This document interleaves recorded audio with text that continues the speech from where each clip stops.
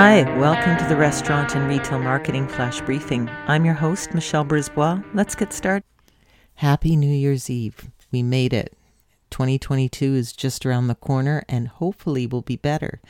And while we're on the topic of that word, new, let's look at why it's so powerful.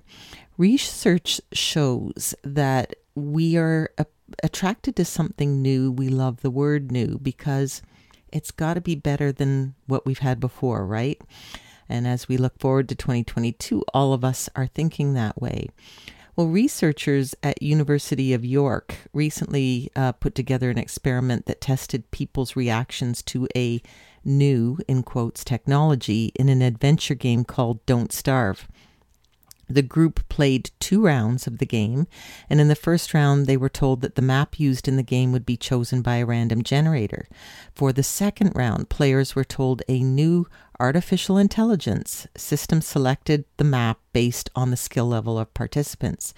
And after each round, the players took the survey.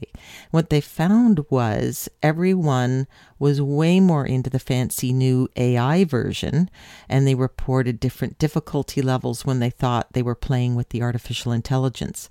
Of course, both rounds were exactly the same game. So being told something's new and improved actually makes you think it's better. So the resolution for marketing for 2022, because we're continuing with that theme, is to always keep an eye to your business for what's new news. That can be an anniversary. You've been open 5 years, 10 years, 20 years. Talk about it, promote it.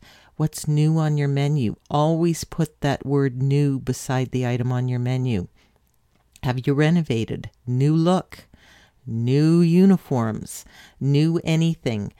That word new is marketing gold. And as we go into the new year that we're about to embark upon, make sure you use it a lot. Talk to you tomorrow. So come on, let's get out.